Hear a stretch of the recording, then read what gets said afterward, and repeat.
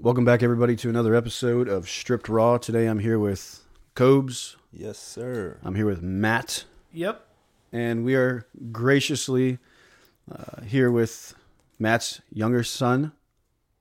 Chance. There we go, Chance. It's pretty cool. Chance got a pretty good dynamic. Matt has made some beautiful children. They look like me. That's why. Very sexy. Whoa. Whoa. We ain't made it, but what, a minute and 30 seconds in? Man, Yep, minute 30. I haven't said anything. Yeah. That was one ask that Chance had. Please don't have my dad say the word sexy. So naturally, we're going to say sexy. All right, so Matt, give us a rundown of your kids. So I have a daughter that's 24 now. Makes me feel old saying it. She's a Because you are old. nurse. I am old. She's a nurse doing her thing. And then I have twin boys that are 20. Twins. Yeah. Pretty 2 for awesome. 1 package. 2 for 1. Yeah. Bet you that was expensive. Bet you it's still expensive. It's still expensive. Let's be honest. Awesome. All right, so Chance, you're 20. Yes, sir. Already hit me with the sir, Cobes. Yeah, I know. That's respect. That's the respect thing. Matt raised good children. Mm-hmm. We're about to find out. Let's tear it open. Give us a rundown of yourself, Chance. I'm 20. I like to think that, I'm a nice person. I like to treat people the way that I want to be treated. I mean, I just had the classic growing up with like a twin and everything. If I had something red, Kyle had something blue. Only one sibling in the house. Or 2 siblings in the house actually growing up. Me and my sister and Kyle. But high school, just a breeze. Played one sport throughout it all, so it was never like a two-way, so it was never that hard. Struggled a little bit senior year. Went through some crazy things that I didn't know that I was capable of going through. And I beat it. And got into the adult world kind of quick in a way. I was kind of thrown a job because I was running around with a chicken with my head cut off. I didn't know what to do. And now I'm kind of basically here. That's about it. Word? I think it was the same way with us. Because we joined the military. Man, I was real young. I was 17. You were 17. I had to get a waiver. I was 18. So we kind of the same boat as you're in, I would say. Chicken with our heads cut off. What's the first brash thing you do? You can sign here and you can ship me away and I can absolutely make a little bit of money. Yeah. I want to go see the world. Get out of Maryland. Yeah, that's one of the, that's what I heard you say to your dad earlier. And they shipped us to Little Rock, Arkansas. Yeah, we went to Little Rock, Arkansas.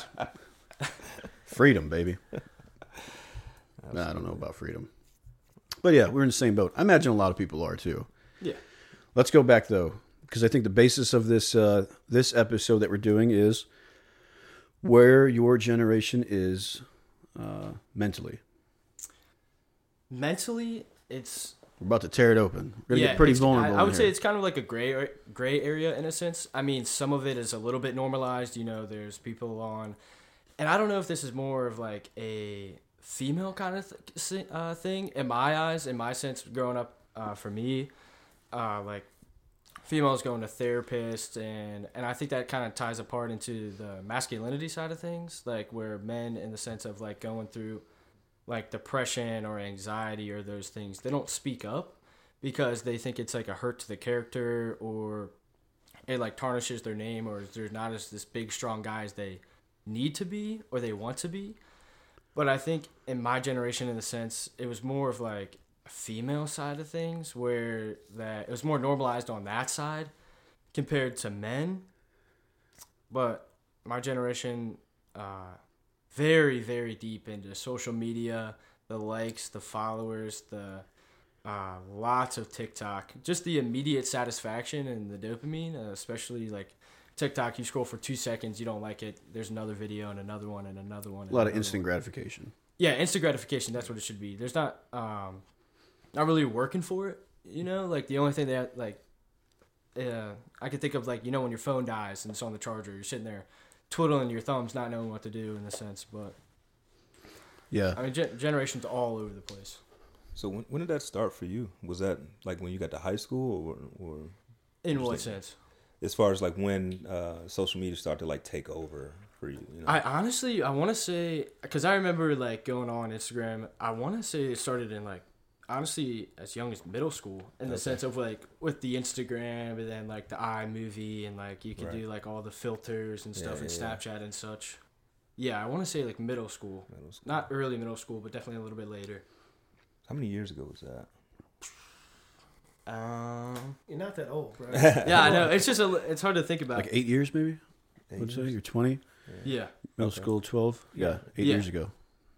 But I think it also plays a part in the sense of like what the parents are allowing. Like I don't think I had a phone until my freshman year.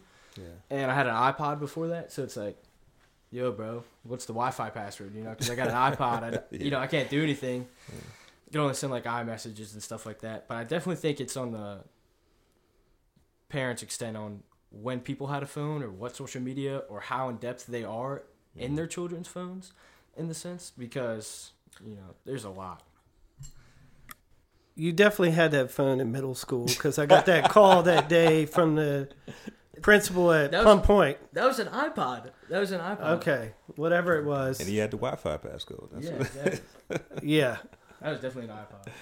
But the one thing I'll say with my sons, they played baseball, so they were always outside. They were always doing other things. Right. Mm-hmm. Yeah. And I think activity is huge, where I see a lot of kids these days, they just play video games. They don't go outside. All their friends are virtual versus where, at least with them having sports, and sports is not the end-all, be-all, but they had something to do with not having that in their phone the whole time. Yeah, so the phone. That's what I'm hearing here. Tear it down, the phone. And there was a stat that I read that we put into the You Matter program. Psychologists have found a direct link between depression and screen time. So, I mean, the evidence is there. It's there for sure. I see it in, so we got different age groups in here right now. We've got 30s. Matt, you're 60. I'm a Gen Xer, not a boomer. Gen X. Okay. But, I mean, even being around, your kid, my kid, Cobes, younger, below double digits, the screen time, I could see a complete difference in the kid. And he's still at that beautiful age where he's still transparent, pretty organic. I'm still his best friend. He doesn't hate me yet. But where he's at right now, more screen time, I could see this kid, he gets more mute. It's just a lot more mute. And he may be in another environment, because I got split custody, where he gets to watch more TV or play more video games. And I can completely tell the difference. So one of the Gen Z books that I read that actually talked about Gen Z is, from a Gen Xer to even you as a millennial, like you guys just started having those phones. This generation is growing up with the iPads, like little kids before preschool to having a phone all the time. So everything is thrown at them, thrust at them. So school shootings, Ukraine, Israel, Gaza, Palestine, all that shit that's going on right now in the world is instantaneously in their hands. Yeah. And we didn't grow up that way. So for me, looking at him or his brother or sister, like, man, you guys had it made, because I pretty much tried to provide them with everything they ever needed. Yeah. Well, do you think in a way it doesn't allow a kid in today's world to actually grow up and be a kid? Does that make sense? It certainly does. And I think the definition for what I look at as a child, because of my childhood, like it was, you played till the streetlights came on, or they called you in for dinner. Like you went outside all day. Yeah. I drank out the water hose. Yeah. That was what we did. They're a lot different, and your kids are coming up in this. And it'll be a lot different when they get to chances. We were talking about that before you guys came over, how much more different. And it doesn't matter. Cobra put it, a lot of it is, I'm going to say it, man, I just thought about it. I think it was 4 years ago, 5 years ago. Cobra, you were down at Washington D.C. and it was the Kite Festival. Oh yeah. And you were out there with the little one, and I remember like I took a picture of him with this kid, and of course, the boy was at a really early age. So 5, I guess. Yeah. 5, yeah. Same age, a little bit younger than Miho, but it was like, man, you as a dad, awesome. It's like you're the type of role model that I wanted to emulate in order to be for my kid. So it's like, even today saying this to you, I'm so proud to see where you're at. But even earlier when you said, and it took a lot of ego for, just call it for what it is, when you said, the kids are going to grow up and I'm not going to, this is my first time doing this. Yeah.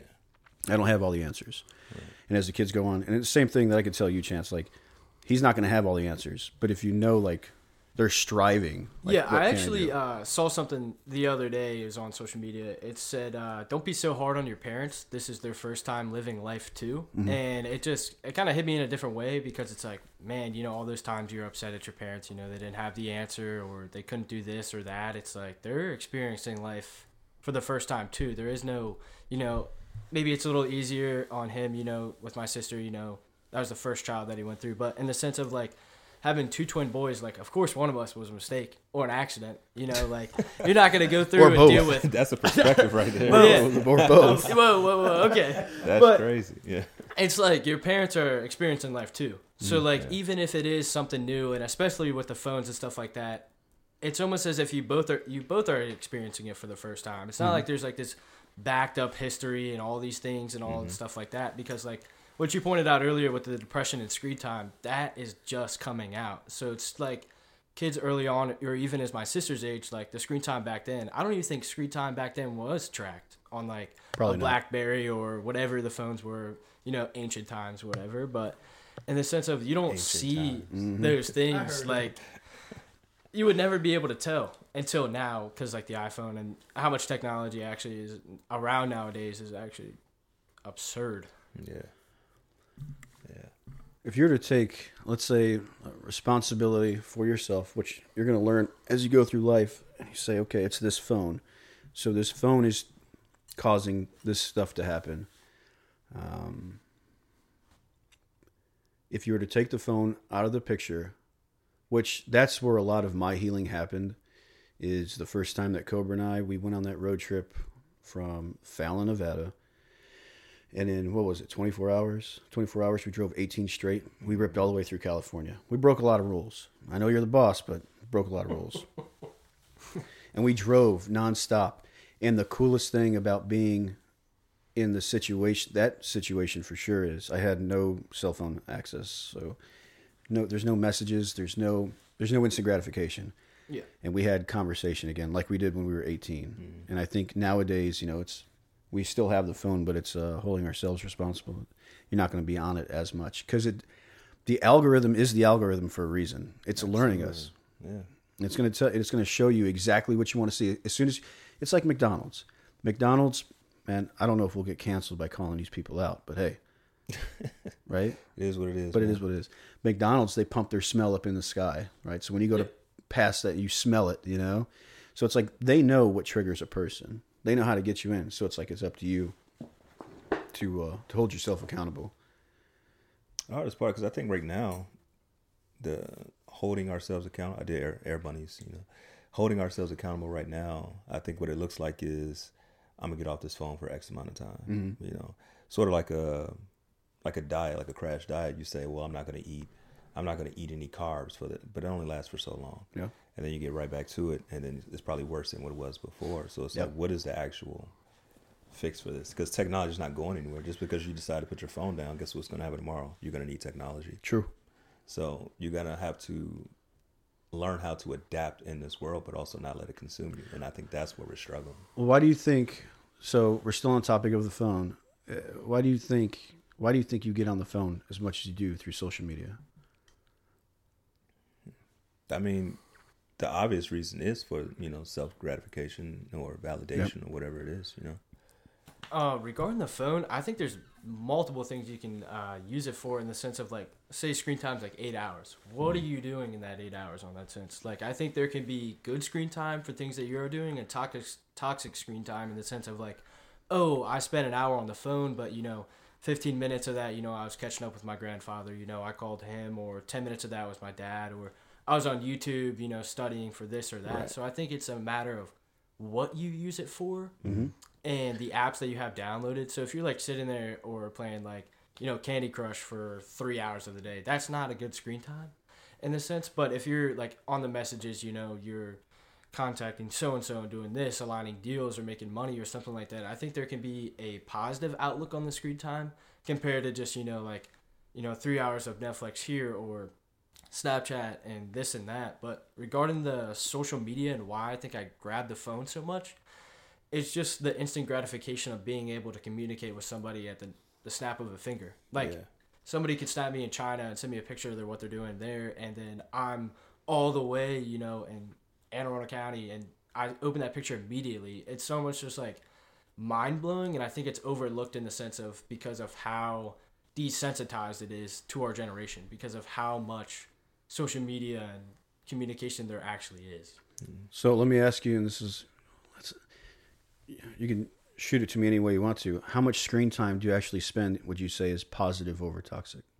I'm not sure. I think I last checked my screen time. It was 5 hours and 30 minutes, and I think majority of it is a little bit of toxic screen time in the sense because I'm not actually, in the sense of when I go on YouTube, it's like it transfers to another screen time. Like just because you're on your phone for 5 hours of the day, I could be playing Xbox for 2 hours, or I could be on the computer for another 2 hours or something like that. So you can't just live by the phone screen time, I feel like, because there's other like screens. Like if you weren't doing that, you would be doing. Yeah, exactly. In the sense of like you were saying, yeah. okay, I put the phone down, but then I go watch a movie for 2 hours. That's still screen time in the way regardless. But in the sense of how much is actually I'm using for it, I would even say like maybe a fourth, just because of like studying or like even like going on the Bible app, you're looking through that and stuff like that.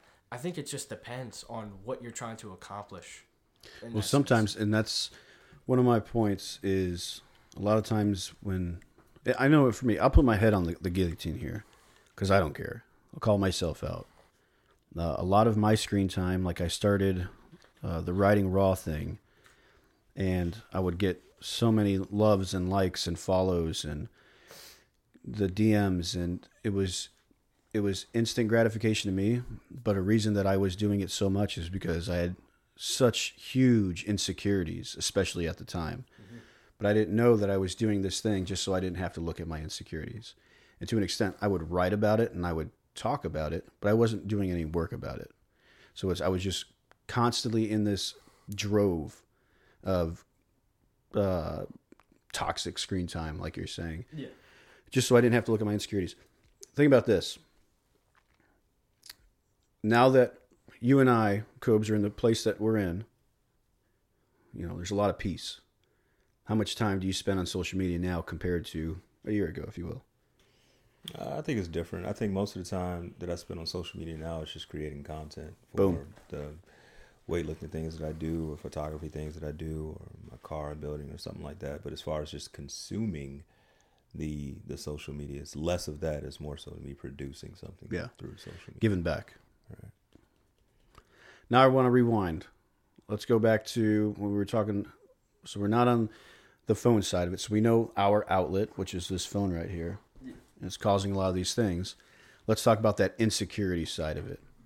I want to know from your 20 long year perspective when it comes to having problems in life, depression. When you were saying, females, they're able to talk about this stuff a lot more than what males were allowed to, if you will.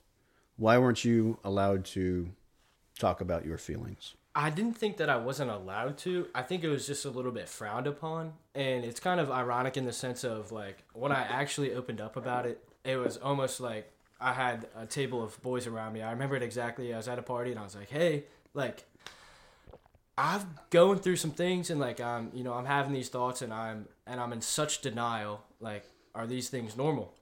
And in the sense of, it was just, like, this warmth and this hug from this group of people, like, my core group of friends now, like, telling me, like, yeah, that's normal. And they were like, yeah, my dad gets on me for my grades, or yeah, this and this and this. And it just felt like I was just like welcomed into this, in the sense of like there was light in the insecurity and light in the depression era that I was going through. But why I think it's frowned upon, I just don't think that my generation, the men-wise, know how to talk to somebody about it. Like, nobody wants to tell their parents that they're struggling or going through some things like that because, you know, it's like, oh, you get the grades, you know, you're doing the sports, you're doing this and that, go to college, boom, whatever happens after that. There's no hiccups or bumps in the road. But when there is, it's like, I don't know if they don't want that that kind of like chip on their shoulder or their tarnish into their journey in life. But I think in the sense, the greatest thing I ever did was talk about it instead of just storing it up. Because when I stored it up like that, it would just come out in spurts. Like I would store it up all day at school, then I'd come home and I'd just unleash on the people I loved the most. And it kind of just, I never realized that until now, that all they were trying to do, like my dad and my stepmom and, you know, even my brother or sister and mom, all they were trying to do was help me. And it just seemed like all they were trying to do was hurt me at the time. Yeah. In the sense of and I would always be told, you know, it'll get better with time. It will get better with time. And I was like, what does that even mean? Like, why don't I feel better now? But it gets better with time is the greatest thing I ever heard. Because now I just think about the thoughts and everything I went through, you know, however long that was. And I just so grateful to be where I am now. Mm. So the grateful with time side of it, that's an awesome thought. So initially I'm starting to go through the divorce, and I mean, I am low, like bad, in a really bad way. And I remember I saw the stats, and it said, I'm very like kind of data driven to an extent. Well, now I am. Yeah. But it said, however long your marriage was, it was going to take half that time to actually process. You ever heard anything about like that? So I think you're data driven because it validates what you're feeling or going through. Yeah, that makes sense. So at time, it's like, let's say a 10-year marriage, the general rule of thumb is it would take half the time, so 5 years in order to get over this thing. The problem was, in life today, all of our fixes, quote unquote, are instantaneous. I think all of us have like, it's the fast food world. If you're hungry, you can just go through a drive-through lane. Yeah. And I think that the reason that the suicide numbers, depression, anxiety, it's so easy to get a fast fix right now. I was able, when I was in a really bad way, instead of talking about my feelings, I went to the doctor and said, hey, I can't sleep and I'm having panic attacks. Here's some pills. Here's some pills. Take these pills. And I took those pills for like 6 months whenever I had a panic attack, instead of having an honest conversation with myself. But I don't think even our generation, and we're in our upper 30s. Yeah. We're in a world today where it's like things are just easy.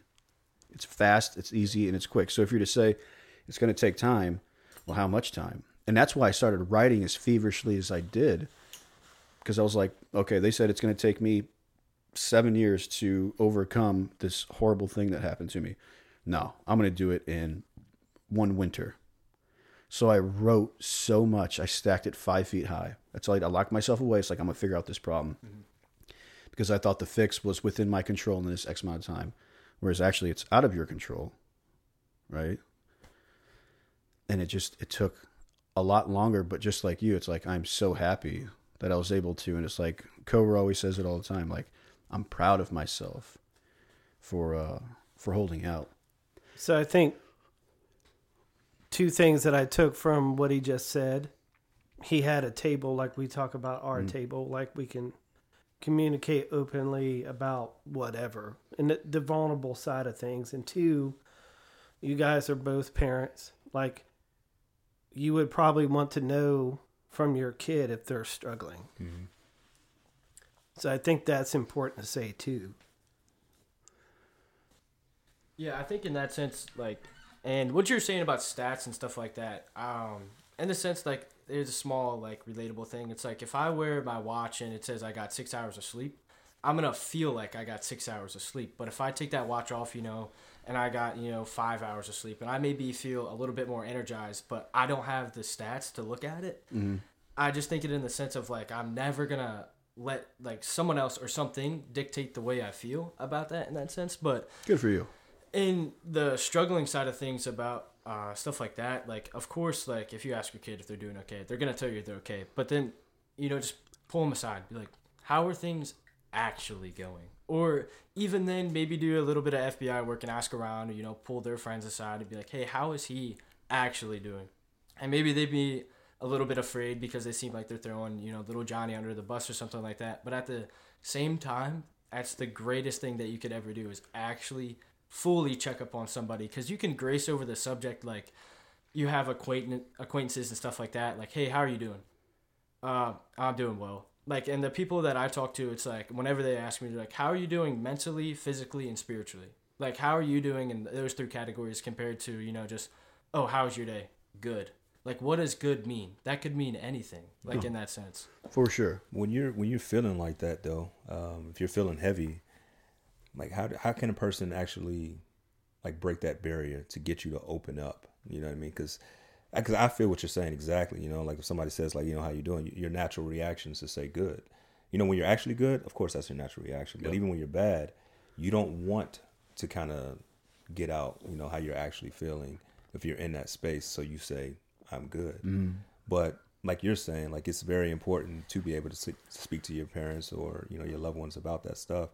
And so when they come to you and they just like, hey, how are you doing? And you say good, they know you're not doing good. Yeah. How do they break through without you getting like pissed off, basically, and just like, shutting down? Yeah, in that sense, like, it's hard to tell, because sometimes, like, when people are maybe going through something like that, they have a guard up immediately. Yeah. Like you said, like, if I have a guard up immediately, someone asks me how I'm doing, good. Get away from me. Like, right. Why are you asking me that? Yeah. But to dive deeper and honestly, just kind of just like pick at it slowly. Just ask them how they're doing. Not to annoy them, because if you over frustrate them or over fluster them, they're just gonna blow up in your face and like be away from you in that sense. But you just need to pluck at it just a little bit. Hey, how are you doing? How is school? But if you overwhelm them, like, hey, how is school? How is your friends? How's your girl? How's sports? How's this? Why is your room dirty? Why is the bathroom dirty? Instead of just looking at all those things as a negative, look at it as in a sense as it's a learning moment to understand what's going on. In the sense of like, do you think there's an approach that they can take as far as like softness, more bold, more meek in a way? Should they take you outside? Should they sit you down? Should they play video games with you? Should you go outside, throw the ball while you know what I mean? You know what I'm saying? I think in that sense it depends, like, with what their parents may do or something like that. Because I'll never forget, like, when I was opening up about it, what I was going through. Yeah. My dad actually was like, hey, I actually went through some of those things too, and it absolutely flabbergasted me. I was like, no way. Like, that makes no sense that you went through the exact same thing that I went through and you're still here. And the greatest thing that I ever heard too is you have survived 100% of your bad days. In that sense of like, you're like, maybe yesterday was bad, whatever, you're still here. You're still here. Like, the sun is going to come up and go down no matter what you're doing throughout the day. Mm-hmm. So it's just a matter of what you do in those 24 hours, I feel like. But 100%. So you would think that somebody coming to you being vulnerable would kind of help you to take a little bit of weight off of you and kind of open up. Absolutely. Yeah. Vulnerability, showing vulnerability to somebody who's trying to show vulnerability, it's almost like, it's like a lock. Like, you're like, wow, you're letting your guard down, so maybe I can let my guard down. Now. Yeah. You're seeing eye to eye with that person in the sense of like, oh, you let your guard down? Okay, maybe I can let my guard down too, because and then, like, when you're around, like, you're at school, like, you're in front of, like, for example, like, maybe like the bully at recess, like trying to be big and bad in front of all these girls. That's probably the person that's going through the most things. Absolutely. Because they're trying to make up for all their insecurities by being this thing that they're not. Right. To get gratification from somebody that's never going to give it to them in a sense. But back to your question, definitely nitpicking at it slowly, showing vulnerability, and maybe just stepping out of your comfort zone and doing something maybe that your kid wants to do or you've never done. Like you were saying, maybe play video games with them. Because I think that's a little, honestly, a taboo thing with your guys' kind of generation is like nobody's playing video games. I mean, I see the PS5 over there, but I feel like that's a little niche thing that isn't really around anymore. Yeah. That helps, man. Honestly, because I mean, we got boys, right? Mm-hmm. My boy's 9 was great. 7. Yeah. So I just think that stuff's important because as my son is growing, and we just talked about it the other day, the amount of things that he's picking up on that I didn't know that he was picking up on. He's going to have questions. He's going to be dealing with things. And it's just, so for me, listening to you, it's just like, as a father, learning how to be relatable in those situations. Because I think once people are relatable, then it's like it's easier to, you know, Yeah, I guess vulnerability leads to being able to be relatable to the person. Yeah, and the vulnerability also speaks in the sense of like as a son or something like that, they see their fathers as like this superhero, this impeccable on this pedestal. But if they were to like remove that stool and sit down and be eye level with the vulnerability state as they are with the kid is like, wow, like, you know, Pops is just like me. I'm just like Pops in that sense. Right. Well, I think Pops is just like me and I'm just like him. You said it probably a couple minutes ago that when he told you his story, you're like, wow, and you're still here. So he was able to be vulnerable with you, show you that side like I've been through hell. And I think that's one of the reasons why this program that we've been doing has been so successful is because we're able to say, yep, we failed. We were in the dark. This is what happened to us. Mm-hmm. And people are able, especially with males, you could just like, hey man, this dude is talking about how he failed and how he went through these dark things in life, instead of what I see a lot of the masculine programs out there where it's like, this is what you have to do because this is where you're at. It's like, no man, can we relate at some point? Right. Who are you? And I think that's a big thing with dudes is, who are you to tell me I have to do these things? What's your street cred? What's your resume? A lot of it is, what have you been through? Because the crap that I'm feeling right now, this hurts pretty bad. So have you ever felt this bad? Don't tell me what to do if you've never been in like a place like this. So then you get vulnerable, you relate to them, and then they gonna understand how you've been to that place. And then like what you just said about your father, you looked at him and was like, wow, like you're still here, you made it, you know. Yeah. And so now it begs the question for him. It's like, well, now I need to ask him how he did it. Mm-hmm. How did he get to this place? You know, if he obviously has been to where I'm at right now at my low, but he's made it out. Now you're asking Dad, like, okay, how'd you do that? Mm-hmm. You know. Yeah, and what you were saying earlier with like posting or actually both of you guys go and talking about the reels, like those short clips of vulnerability may just be that knocking of that shining armor of somebody for them to be vulnerable to maybe their loved ones or reach out to you guys in that sense. But I think just a small spurts of even just you guys being vulnerable on those reels, even if they are 30 seconds or less, could be the biggest like building factor for somebody to be vulnerable in the sense of like talking to their loved ones, their wives, their kids, their boss, whoever it may be. I think that what you guys have going on is something very good. No, I appreciate it. Yeah, for sure. Before Pops, oh, I got a new nickname for you, Pops. Fuck off, Dave. Sure thing, Pops.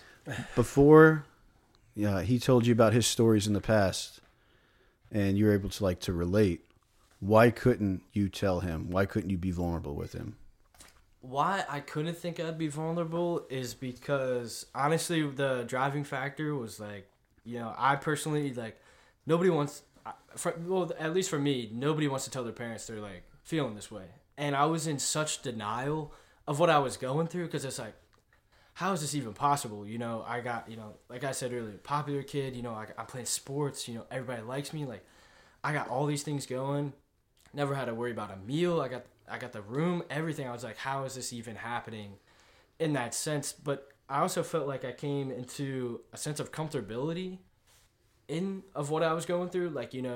Oh, it doesn't matter because, it just doesn't matter in the sense. It just was like a reoccurring.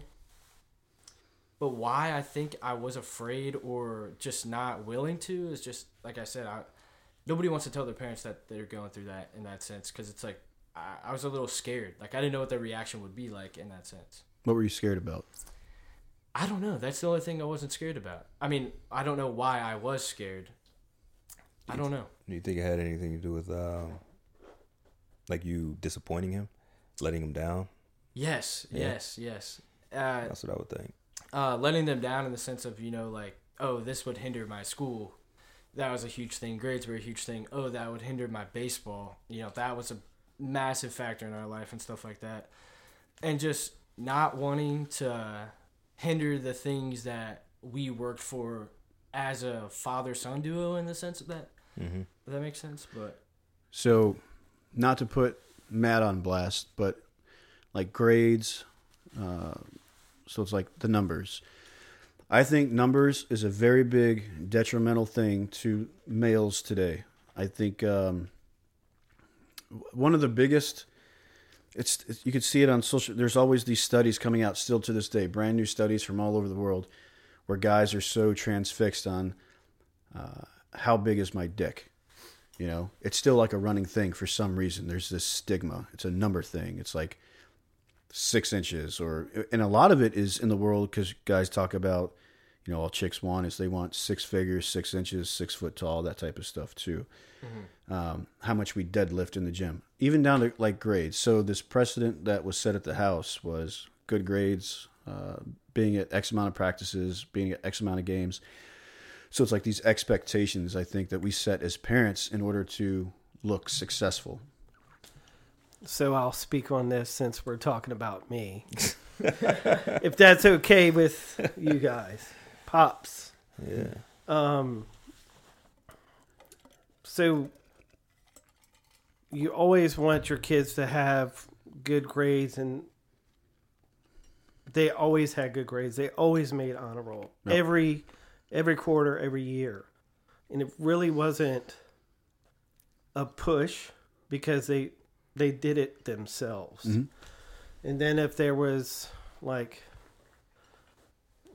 as much baseball as they played travel, they played Legion, they played high school. If you wanted to go further with that in college, you need certain things. Yep. And that's where one of them is now. So it really wasn't a push to like, this is what you will do. But when senior year hit, like grades went down, he wasn't getting playing time because of, I think they probably picked up on mental, some of the things that was going on with him, probably like, oh, he doesn't care, it's his senior year. And I think people wrote some of it off for senioritis. But it wasn't normal. So trying to interject and bring those things back, like, I just wanted him to graduate high school. Yeah. That's where it got to. Because he was on the cusp of not. From the top to the bottom. Yeah. Chance, did you ever feel like, okay, let me build this out. Knowing what I know now, not saying it's right or wrong, but this is my belief, is I believe that we should continuously grow through life by establishing trust with the people around us. So growing and growth is an ongoing thing till the day we die. Okay. Did it ever feel like you couldn't open up about what you were feeling because growth wasn't being established with you, like trust wasn't being established with you? Does that make sense? Yeah, in the sense of like the growth side of things, it was like going through all those things. It was like, okay, you know, I had in my life, it was like, oh, I had just gotten some major trouble with my parents, and then I had just had like my first heartbreak or whatever like that, and I just had this like mindset, like I'm gonna go into senior year, just like not skate by, but enjoy my senior year. I got 4 classes. I'm not staying at school all day. You know, it should be a breeze. And then I get in there. And then it's just like I start failing math, and then I start having these like thoughts and all this stuff like that, and then I started failing another class, and then another class, and then I got grounded, and it was just like this crazy domino effect. So there was no growth anywhere except in the wrong direction, and it was just more of like a I don't care attitude, because at the time I didn't care, and like he was highlighting on the fact of my not caringness definitely transferred into my energy at like practice, you know, or something like that.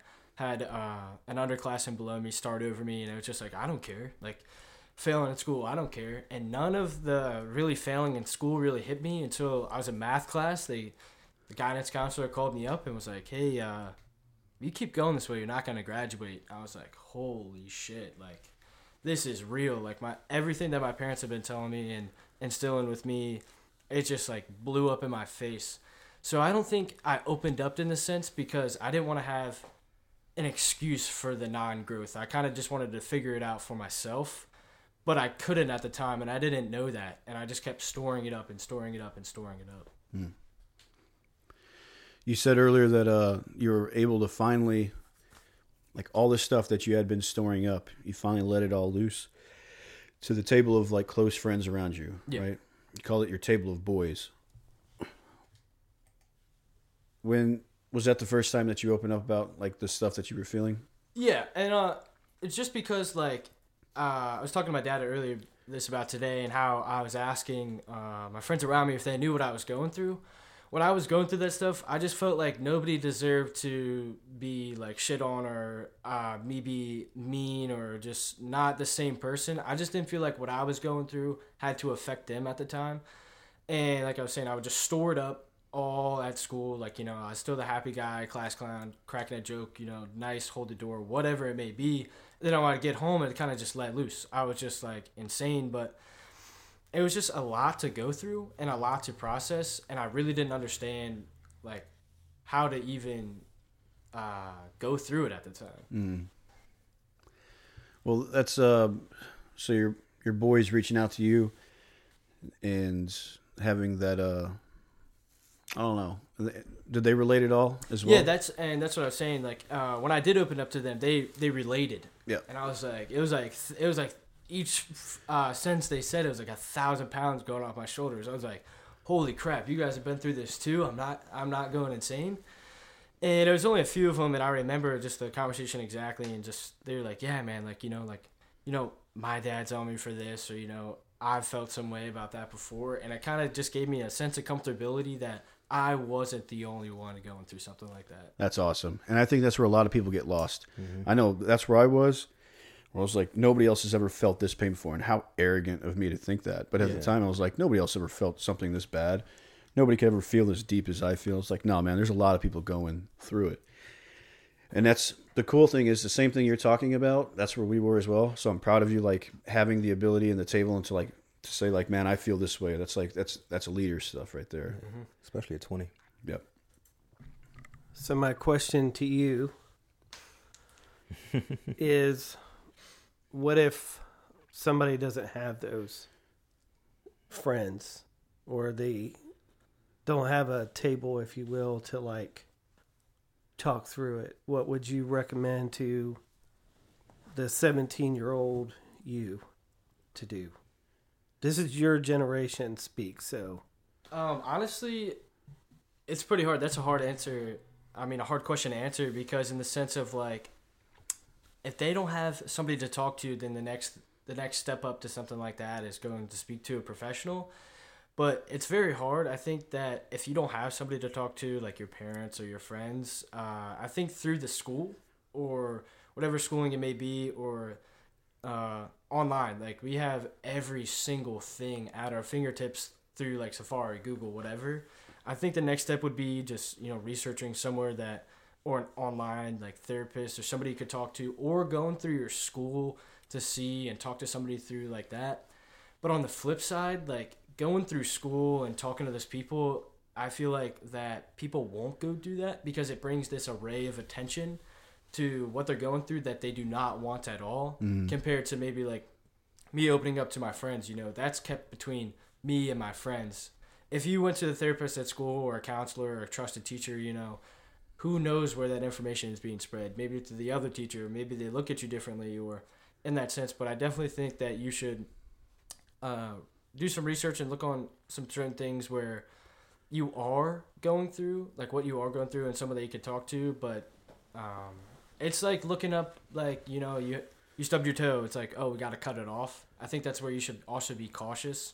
Like if you look up some of the symptoms you're going through, there's going to be some crazy things that come up. So I think you need to be a little bit weary of like what you're going through and break it down.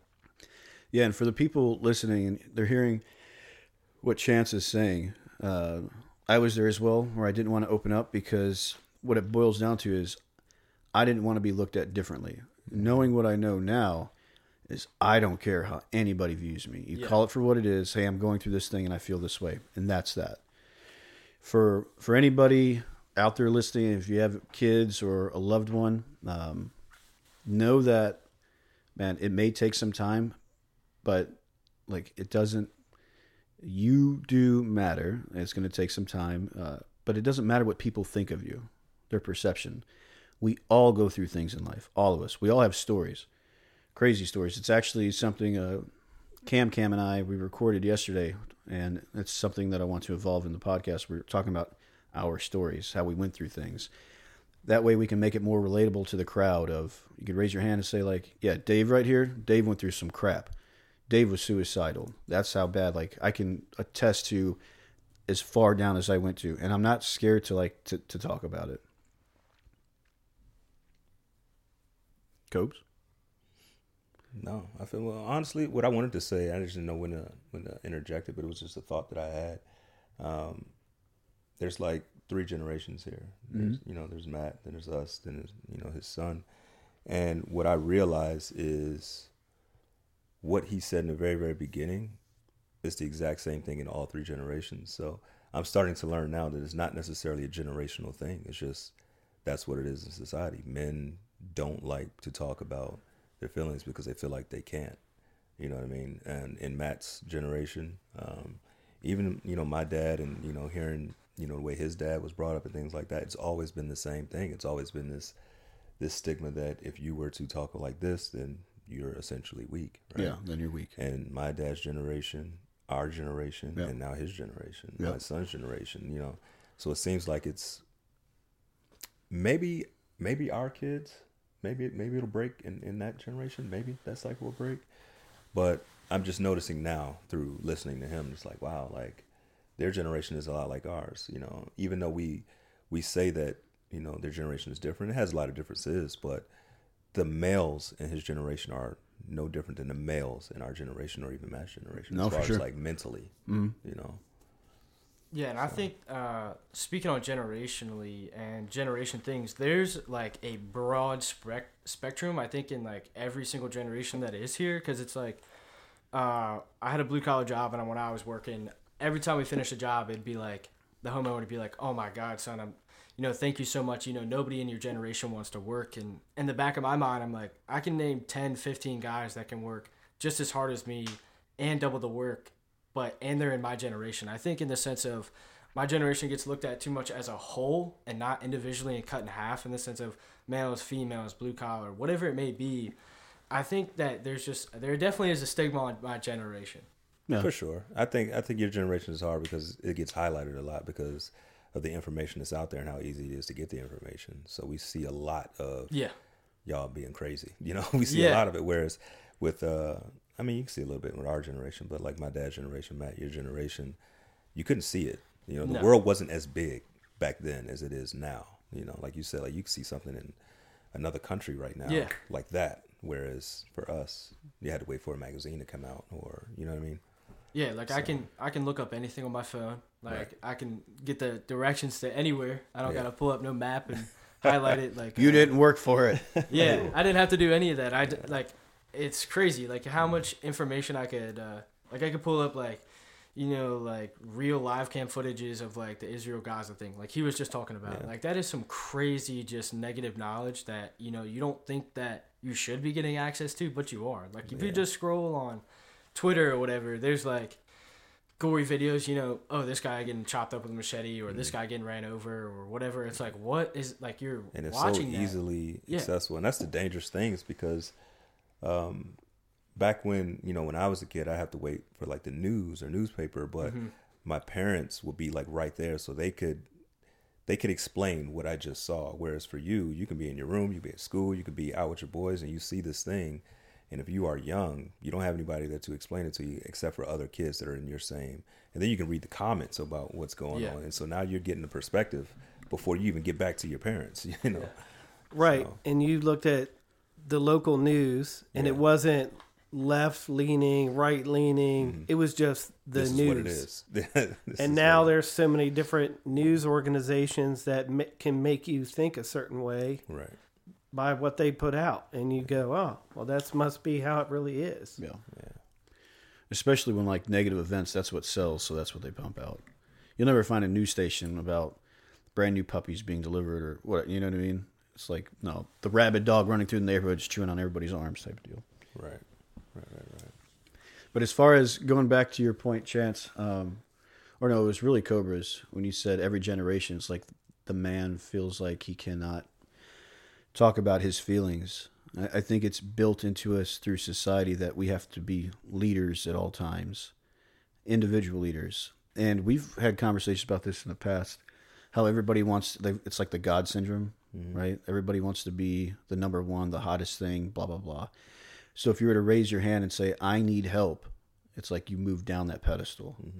And realistically, it takes, even today, upper 30s, I finally have silenced my ego enough to the point where I know I need a table of guys to get through life. It takes a village. Yeah. You're never going to be able to do everything on your own. You're going to need something. And that's okay to say that. Yeah. Yeah, and regarding that, even like a small example is like you're in math class, there's 30 students in there. Everybody else gets the answer right. You don't want to put your hand up and say, I need help with this problem. Because everybody's going to give you that bad look, or somebody's going to look at you and be like, oh, he's not as smart as I am. So I think it's just I think it's a matter of who you surround yourself with. And 100% of the time, I hear it all the time with him. It's like, you show me your friends and I'll show you your future. Yeah. In the sense of if you don't have those guys that are around you to talk to and everything like that, find some. If you're tired of being the bigger man, it means you're hanging out with little people. You need in the sense, it just goes on and on and on. Iron sharpens iron. You can just continue to go on about it. But I think at a certain age, if you don't have those people that are around you that are doing better than you or trying to get you to do better, life will smack you in the mouth like no tomorrow. Mm-hmm. It will. But in that example that you just used, as far as the math class goes, it's 100% scary to raise your hand and say, I don't know. Yeah. But the sooner you start doing that, the sooner you can find your group, because there'll be maybe 2 or 3 people in that 30-person class that'll say, oh, he's struggling. Let me find him after class and give him some help.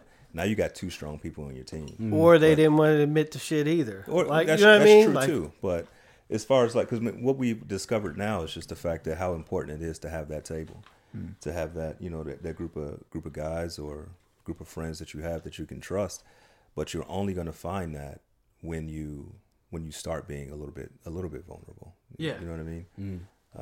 Because you can have a group of friends right now that's 10 people deep.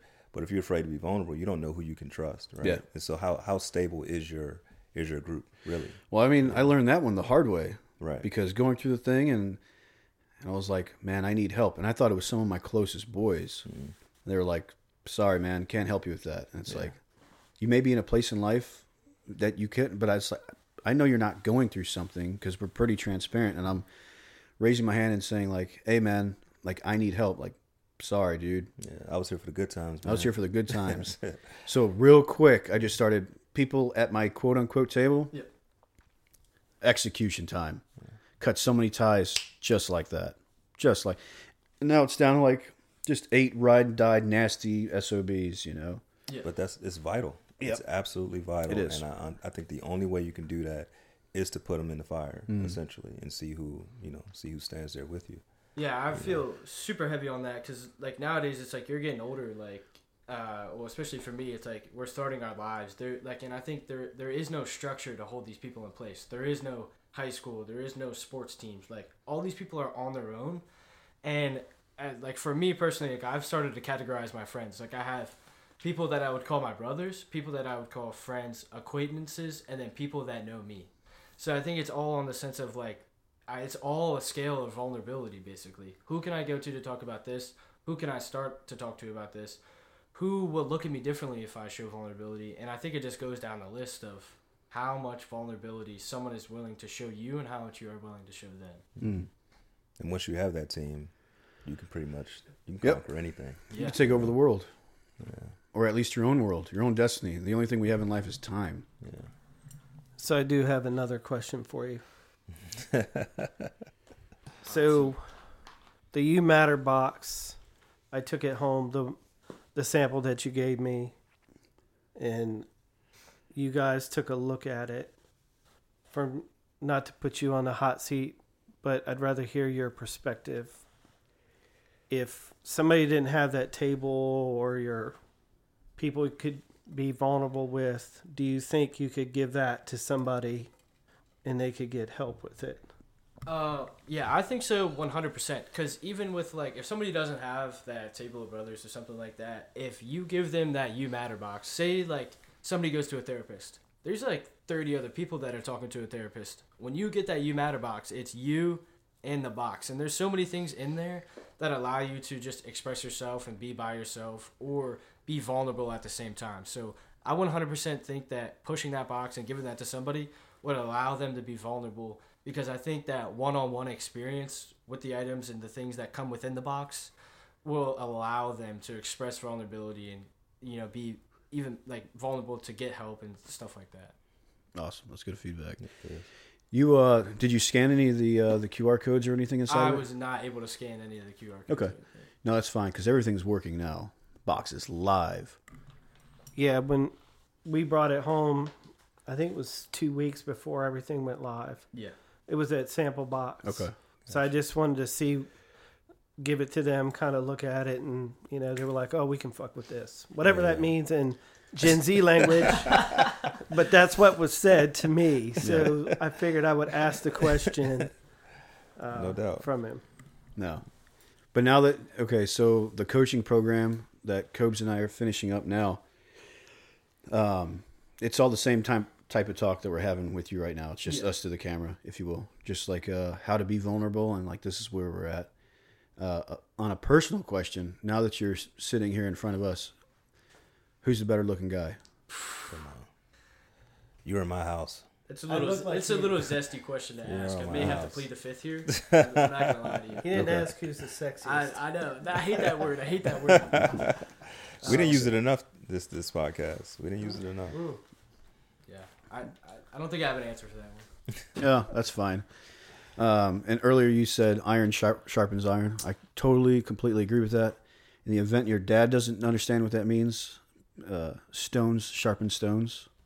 Okay, just as long as you know. Yeah, thank you for clarifying that one for him. Yep. We had blacksmiths back then, so I get it. Yep.